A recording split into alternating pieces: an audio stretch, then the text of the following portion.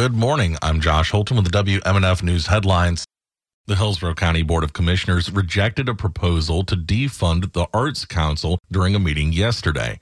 WMNF's Chris Young reports that the ruling is a win for local arts and culture groups that benefit from the county's funding.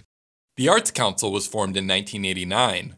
It gives thousands in grants to arts and cultural initiatives in Hillsborough County. This year, some grantees include a photography workshop for veterans and a community theater company. WMNF received some funding from the council.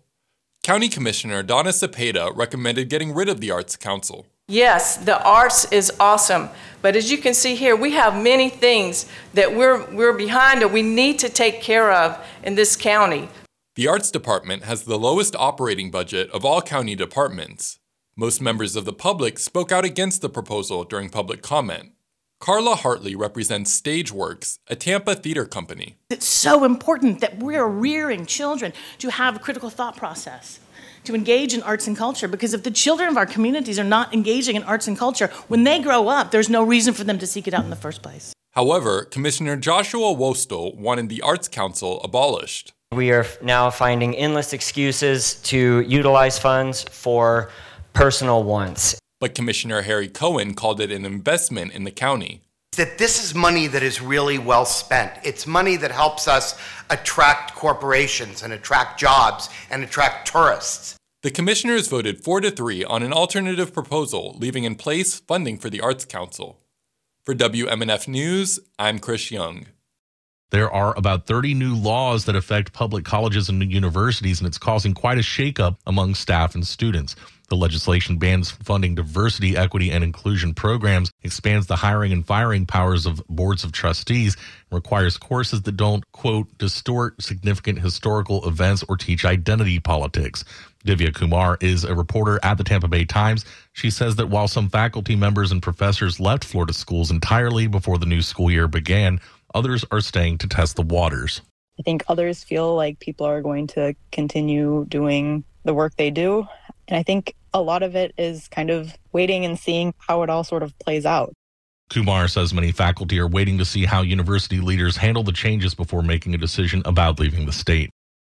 The Escambia County School Board is asking a judge to move forward with a federal lawsuit about access in school libraries to the children's book And Tango Makes Three.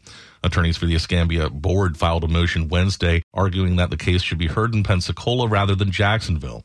Authors Peter Parnell and Justin Richardson and a third-grade Escambia County student filed the lawsuit against the Escambia and Lake County school districts and the State Board of Education. The lawsuit alleges First Amendment violations in removing or restricting access to the book in school libraries. In part, it seeks an injunction to require restoring the book to Escambia school library shelves. And Tango Makes Three tells the story of two male penguins who raised a penguin chick at New York's Central Park Zoo. The lawsuit contends that the book has been targeted for illegitimate, narrowly partisan and political reasons. The lawsuit also raises issues about a controversial state law that restricts instruction about sexual orientation and gender identity in schools. The fate of abortion rights in Florida will be at stake when the state Supreme Court is expected to take up a challenge to a law banning the procedure in most cases after 15 weeks of pregnancy. That will determine whether an even stricter 6-week ban signed by Governor Ron DeSantis can take effect. The 7 justices are set to hear oral arguments this morning in the lawsuit brought by Planned Parenthood, the American Civil Liberties Union, and others. They claim the Florida's Constitution privacy clause for the last 40 years has explicitly protected a right to abortion in the state. State lawyers claim the privacy clause is wrongly applied to abortion. Changes in Florida's voting law may require you to update your registration. WGCU's Carrie Barber has more. A recently passed Florida law made all vote-by-mail requests in the state expire at the end of last year. If you plan to vote by mail in any municipal, primary, or general election in 2024, and that includes the presidential election, you will need to re-register. Contact the elections office in your county. Requests for vote-by-mail ballots must be received in your local supervisor of elections office no later than 5 p.m. on the 10th day before an election. I'm Carrie Barber.